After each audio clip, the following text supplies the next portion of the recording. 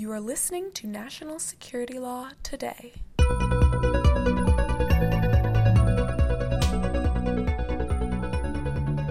This is National Security Law Today, the podcast of the American Bar Association Standing Committee on Law and National Security. I am Nicole, here with my co-hosts Elisa and Yvette. It is time for the news and the law. On the line, we have Bill Banks, who is a professor at Syracuse University College of Law and at the Maxwell School. He's the founder of Syracuse's Institute for National Security and Counterterrorism and an expert in national security and constitutional law who quite literally wrote the book on the subject. We are also going to be joined by John Bellinger, who's the former legal advisor to the National Security Council and subsequently to the U.S. State Department under George W. Bush, and who is now a partner at the law firm of Arnold & Porter. All right, this week the United States targeted General Qasem Soleimani, the head of the IRGC, or Iran's Revolutionary Guards Quds Force. He was killed in Iraq, where pro-Iranian Shia militias operate, sometimes contrary to the U.S. efforts there, and his death follows a week in which the U.S. Embassy in Iraq was attacked, ransacked, and burned, conjuring images for some of Benghazi and the embassy siege in Tehran in 1979. So let's give a little background on General Soleimani. Yvette? So General Soleimani led the Quds Force for 20 years and was a household name in Iran. The Quds Force has been described as an Iranian military agency that's somewhat like the CIA and Special Forces combined. We don't really have an analog for it at DoD, but he was a very prominent and highly regarded military figure. He was known as probably the second most powerful figure in Iran after the Ayatollah Khomeini. He has quite a storied history of running and planning asymmetric warfare and attacks against the U.S. and other allies. For example, he helped establish Hezbollah, a terror group in Lebanon, and who stands at the moment. We're recording on Wednesday, January 8th. At 2:30 in the afternoon. So if there's developments after this, apologies. But as we are recording, Hezbollah has threatened to strike Israel if the United States counterattacks following the reprisals, and we'll get into that for a second. Soleimani also supported Bashar al-Assad in Syria. He plotted to assassinate the Saudi ambassador in Washington, D.C. He's supplied Shia militias in Iraq to undermine the Sunni government, the theory being that a weak Iraq is better for Iran.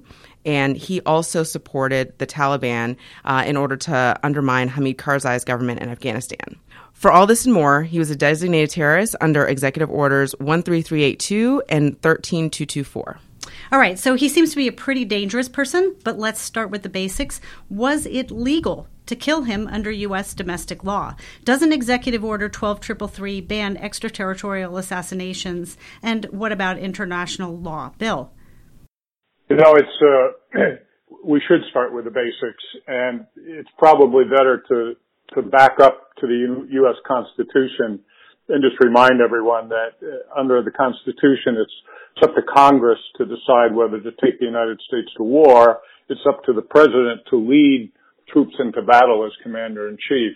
And so a prominent question here, maybe the overarching question, is whether the strike against Soleimani was an offensive act of war or a defensive act of protecting the national security of the United States.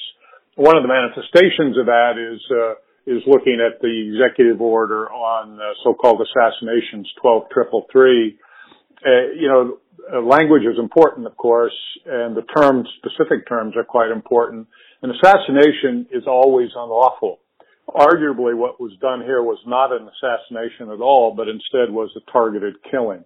It's a term of art, of course, that the United States and other nations use when directed at a lawful target during the time of armed conflict or in the case of defending against an attack brought upon the United States. And that would be the administration's position here. Well, so just going back to your original comment, the administration didn't notify Congress or the Gang of Eight prior to the strike, correct? That's my understanding as well, and I think they should be called to the carpet for that. That's required under the War Powers Resolution. It's good government in any case. even if the president had the Article 2 defensive war power to respond to the acts of aggression by the Iranians in Iraq, he should have sought to at least consult with the leadership of Congress or the so-called Gang of Eight in the intelligence community or intelligence committees, and he did neither. So the Trump administration's theory of the case behind this targeted killing was based on the imminent threat of harm to Americans. And when it was pressed, Secretary of State Pompeo said, if you're looking for imminence, you need only look at the days that led up to the strike that was taken against Soleimani. So there, Secretary Pompeo is referring to an attack that killed a U.S. contractor in December, but he didn't mention anything regarding an imminent future attack. What is the legal significance of the term imminent? And is that a cognizable interpretation of that term that was put forward? It might be cognizable. Imminent has taken on great importance in the last 30 years or so, particularly in response to international terrorism, when it's reasonably concluded that the United States doesn't need to literally wait for the attack before it can act to stop one that's regarded to be imminently coming. And in many instances, imminence is along a timeline. So if there have been repeated attacks and there's a pattern, it's reasonable to expect that an additional attack might be forthcoming. So we should know in an unclassified fashion some public facts about the basis upon which Secretary Pompeo decided that there was an imminent threat to harm to Americans. There may be classified facts that we can't see. Of course, members of Congress could see them, but the public should be told exactly what it was that led to that conclusion. We don't know yet. And isn't that because it would be illegal for us to have assassinated Soleimani as a reprisal for the death of that American contractor? If there were not indeed a predicate... Reprisals are unlawful in all cases at U.S. law and international law. The question under the executive order would be whether this was a targeted killing or an assassination. I don't know. I haven't heard of any expert opinion that's concluded that this act was an assassination targeting Soleimani. I think it probably was a targeted killing, but again, we need to know the predicate. We need to know the basis, the justification for the conclusion that this was a part of a defensive campaign by the United States to counter an imminent terrorist threat emanating from the IRGC in Iran. Right, and that would be occurring in the future. Yes. So some media outlets are reporting that Iran is considering this an act of war, and of course, with their response, they're targeting sites in Erbil and another airbase, the Al-Assad airbase. They were specifically targeting housing units that housed both U.S. and Iraqi military forces. As of right now, there is a conflict in the reporting. The Iranians are saying that dozens of Americans were killed. The U.S. government is saying that no Americans were killed. At any rate, was Iran justified in those strikes? And is it indeed an act of war? And who could they justifiably target, if so, on the American side? This gets into escalation and theories of under international law of what counts as an armed conflict. I think when John Bellinger arrives, I think a good question for him to address is whether we're in a state of armed conflict with Iran. Because if we are, the opportunities and limitations are different than if we are not. I think in general, no, Iran was not legally authorized to strike at the United States. The United States wasn't an aggressor in taking out Soleimani. It was acting to defend itself. So that would draw a line and make it impermissible legally for Iran to act. Of course, Iran would see things differently and doesn't pay much attention to international law in any case. Sure, but even though that's the case, the United States practice has been to comply with international law, regardless of what the other side is doing, right? That's right.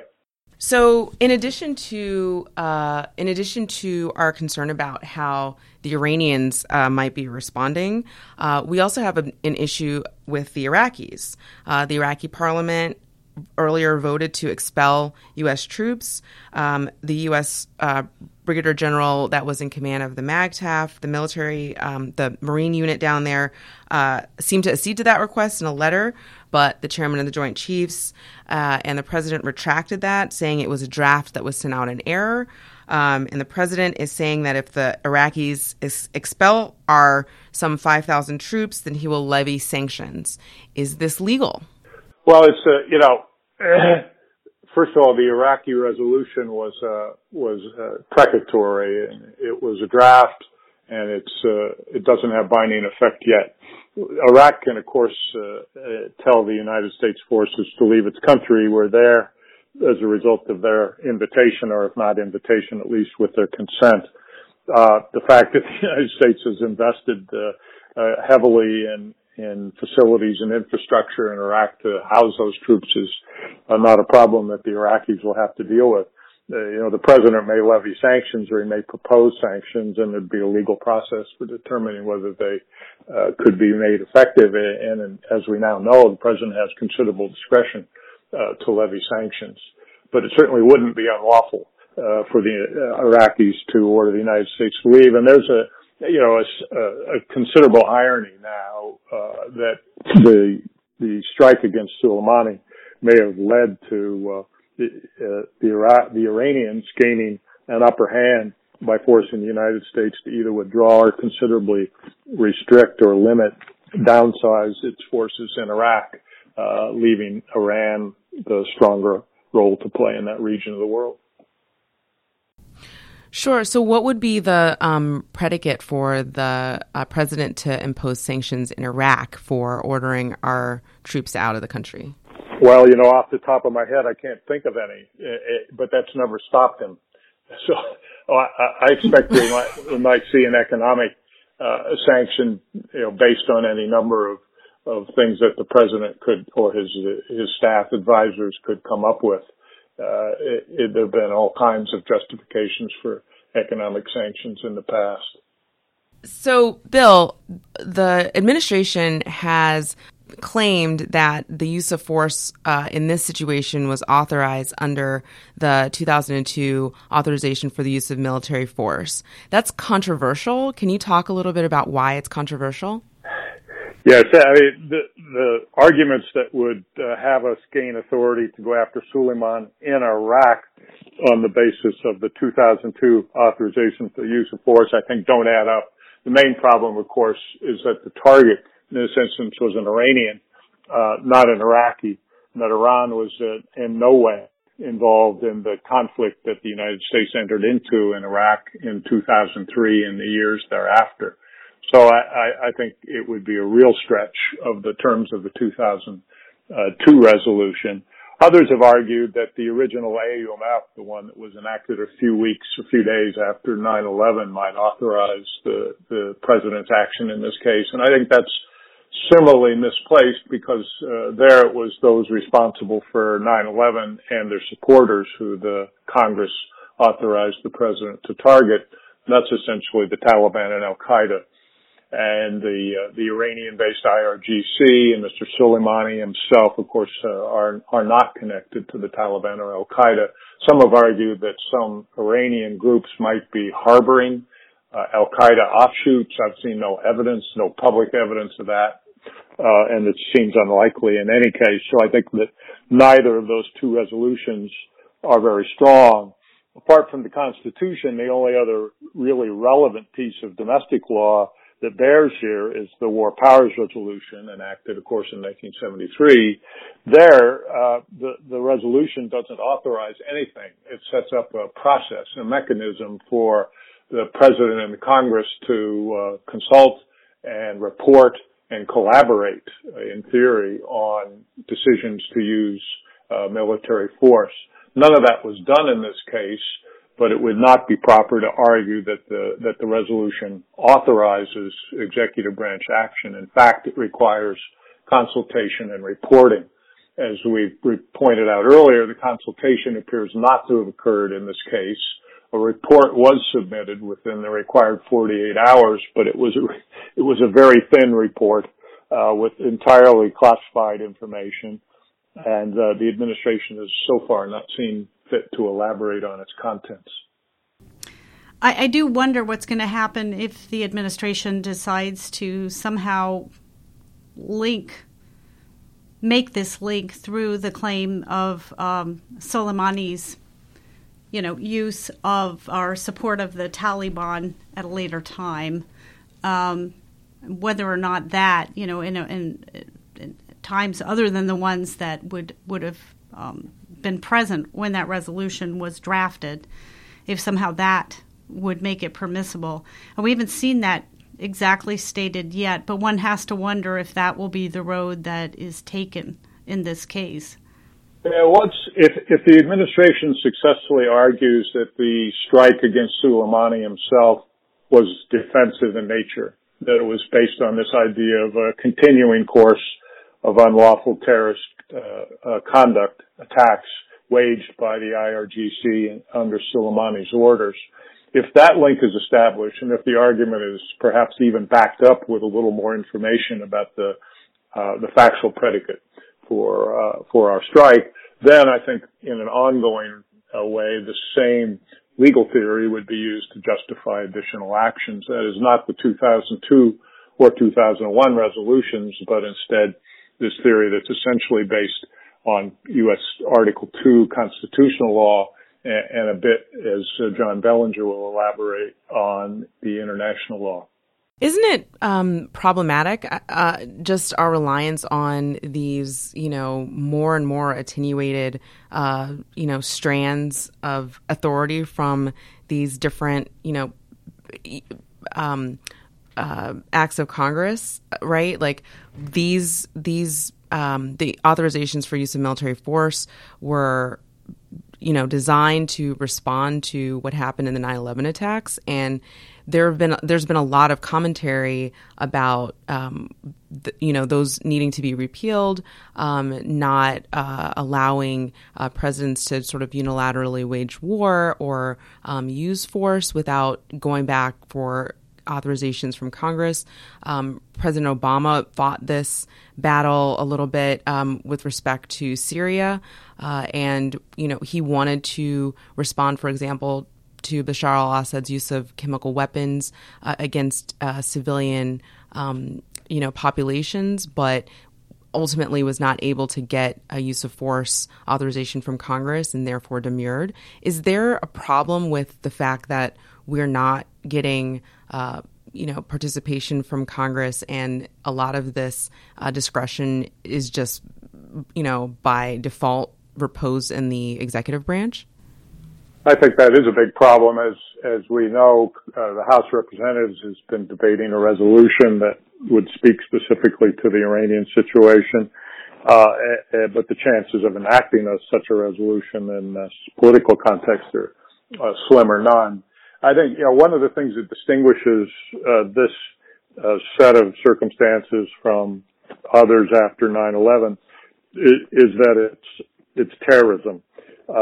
It's not state against state conflict so much as it is a response to terrorist acts, even though they're perpetrated through sponsorship of Iran.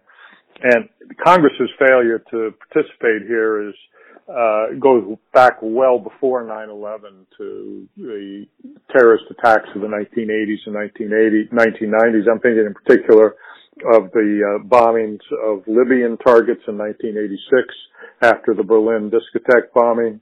And then in 1998 in the Clinton administration, the response to the attacks on the East African embassies when we bombed Afghanistan and Sudan, going after targets. There again, the theory in both cases was that we were defending against a continuing course of terrorist conduct. Mr. Sofair, then the legal advisor's famous phrase is that we would prevent and deter future attacks by responding militarily now. And I think those two analogies are fairly well placed alongside the events of the last week or so. And thank you so much to Bill Banks, who has to drop off the call at this point. But we are able to welcome our next guest on the line, John Bellinger, who we introduced at the top of the show. Hi, it's John Bellinger. Hi. Welcome to the podcast, John. Thank you so much to have you, for John. Joining us. And I'm sorry to be late. A lot going on in the world right now. Yeah. Just a few things. You're not the only one who was late today. Our chief executive of the United States and our commander-in-chief was regrettably a half an hour late to respond to this. So let's just ask the main question. Yvette? So John, Bill teed up a question we'd love to pose to you. Are we in a state of armed conflict with Iran right now? I think the answer to that is not. This was, in my mind, the strike against Soleimani was a one-off strike in self-defense against Soleimani, not because we were in a state of armed conflict with Iran at the time. The fact that Iran then responded so that we actually have projectiles being launched back and forth is a more difficult question, but my view of that is that was simply a response back that does not put us into a continuing state of armed conflict between the United States and Iran. Well, what about Iran's statements, right? Their recent statements threatening death to America and destruction, and then backing that up with the use of force? Well, of course, they've been saying those things for a long time, and they've, of course, been supporting acts of terrorism against the United States for a long time. But as far as actually rising to a continuous level, I don't think we have yet reached the state of armed conflict between the two countries. So we have spent a little while talking about the assassination or targeted killing of General Soleimani, and we wanted to ask a couple of questions about the president's statements immediately following. President Trump said that if Iran took any retaliatory action, that the United States would target 52 sites in Iran, some of which were considered culturally significant. The Secretary of State supported that stance, arguing that it would be legal, but the Secretary of Defense said that he would not authorize strikes on cultural sites, citing the law of armed conflict. Our allies, including the UK and Germany and France, all agree that it would breach international law. In the interim, the president has walked back that comment, but it would be really useful to inform our audience about what the law is regarding cultural heritage and property, and whether or not it would be legal for the United States to target those sites if Iran were to escalate. And just to be precise, John, what he said was he would follow the law. So we're looking for what exactly is that law? Right. And, of course, he had also said the day before that he would follow the law and wanted to be in compliance with the law. So my hope is that the Secretary of State, the Secretary of Defense, maybe his counsel to the President have all told the President what the law is. So it would be a violation at least of the Hague Convention on Protection of Cultural Property in Armed Conflict to target cultural sites. This was a 1954 treaty that the U.S. had been at the forefront of negotiating after there was so much damage to cultural property during World War II, and the United States was one of the leaders in negotiating it. And then it stalled back in the 1950s because of concern about during the Cold War of attacking the Kremlin. When I was legal advisor, I dusted that off and we sent it back to the Senate. I testified in favor of it in 2008, as did representatives of the Defense Department and the military, and the Senate unanimously approved the Hague Convention, and we're now a party, along with I think more than 130 other countries in the world, and that does make it a violation of the treaty to target cultural sites. There are a couple of exceptions for cases of military necessity, or if the site is actually being used for military purposes. But it appeared that the president's statement that we would purposely target cultural sites would be, in fact, a flagrant violation of the Hague Convention. And I wrote a lawfare post about this a couple of days ago, urging the president's senior advisors to make sure that he is aware of the law. And I was very pleased when Secretary Esper, in fact, said, and this is very important for him to have done so, to signal to people in the Defense Department that the Defense Department will follow the law of armed conflict. In addition, it's possible that it could be a war crime. Of course, not every violation of the law of armed conflict is a war crime, but the Rome Statute, to which the United States, of course, is not a party, does make intentional attacks on historic monuments a war crime, and people have been prosecuted for that. So I think critics have been a little bit too quick to immediately say, well, that the president's statements that he would attack cultural sites is immediately a war crime, could be a war crime, but the one thing that is clear is that it would very likely violate the Hague Cultural Property Convention, to which the United States is a party, and I'm glad the president has walked that back. And John, let's give some body to this idea of cultural property. I did, looking at the Geneva Convention, I have to admit I'm a bit of a neophyte in this regard without the kind of experience that Yvette has, but I especially like the quote from Christophe Aimé de Battel that we ought to spare those edifices which do honor to human society, not American society, not Iraqi society, but human society, and do not contribute to increase the enemy's strength, such as temples, bombs, public buildings, and all works of remarkable beauty. I thought it might be important to put that out there, but let's talk a little bit more about what that definition is in the Hague Convention. Would it include any of the following? I'll rattle off a few for you. A bike share stand. Yeah, so since we don't know what the president was saying that he was going to target in terms of cultural sites, we don't know for certain whether it would whether it would violate the terms of the Hague Convention or whether these are historic monuments or not. I suppose there could be modern cultural sites, but it would appear from what the president was saying, if he was going to intentionally target historic cultural sites that are important to Iran's history and culture, that those are exactly the kinds of sites of historical and cultural significance that the Hague Convention was negotiated to try to protect. And as we all know, the president rarely backs down, and it was, I think, good and important in this case that he did, and I think that was in large part because his own Secretary of Defense, having been briefed by his own military and civilian lawyers on what the law is, said, we will follow the law of armed conflict. And at that point, the president, not wanting to be undercut by his Secretary of Defense, said, well, I will follow the law.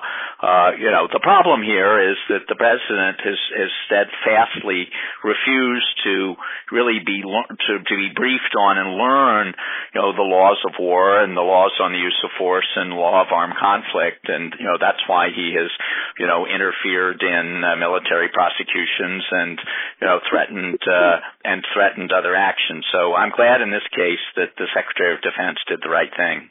John, let me just say, so what we're trying to say is, we talk about the definition is what we're trying to bring to the fore here. But to give an analog in our culture, cultural property would not be things like a bike share. stand or a shopping mall, but it might be Mount Rushmore or the Smithsonian or any of the important monuments. And there will be things in religious things in other cultures that will have that significance and perhaps even more ancient significance. And those are the things that I think the drafters were saying are works of remarkable beauty that honor human society. Is that right? Yes, I think that's right. So, again, we don't know, because the president didn't provide a list of the targets that he planned to strike, whether that specifically fell within the definitions of the Hague Convention or whether they were historic monuments within the definition of the Rome Statute. But, presumably when he was talking about cultural sites, he was not talking about, modern bike share stands in Tehran, that he really was trying to threaten to strike historic sites, because he knew that would be insulting to the Iranians. And, that's specifically what the Hague Convention was intended to protect, and that, as a number of other people have said, it's probably highly unlikely that our targeteers have ever even put any of those on any of our targets, because they've been trained in the laws of war, the targeteers at CENTCOM, and they would not have even put those things necessarily on a target, because they know that those would violate the Hague Convention. Thank you, John. So thanks very much to both you and Bill Banks for popping by today. And thanks for listening to National Security Law Today. Don't forget to tap on that subscribe button on your listening app of choice. And you can find links to the Black Letter Law and articles, including John's Lawfare article and the Hague Convention that we mentioned, at americanbar.org/natsecurity and in the notes of this podcast. There is always an important caveat to any legal podcast, and this is it. All of the attorneys on this podcast today are here in their individual capacity and not on behalf of any agency or firm. Hey, drop us a note at nationalsecurity@americanbar.org or on Twitter at ABANatsec. Follow us on Twitter at ABANatsec and on Facebook. So we'll see you again next week. Thanks so much. Goodbye. The views expressed on National Security Law Today have not been approved by the House of Delegates or the Board of Governors of the American Bar Association and accordingly should not be construed as representing ABA policy.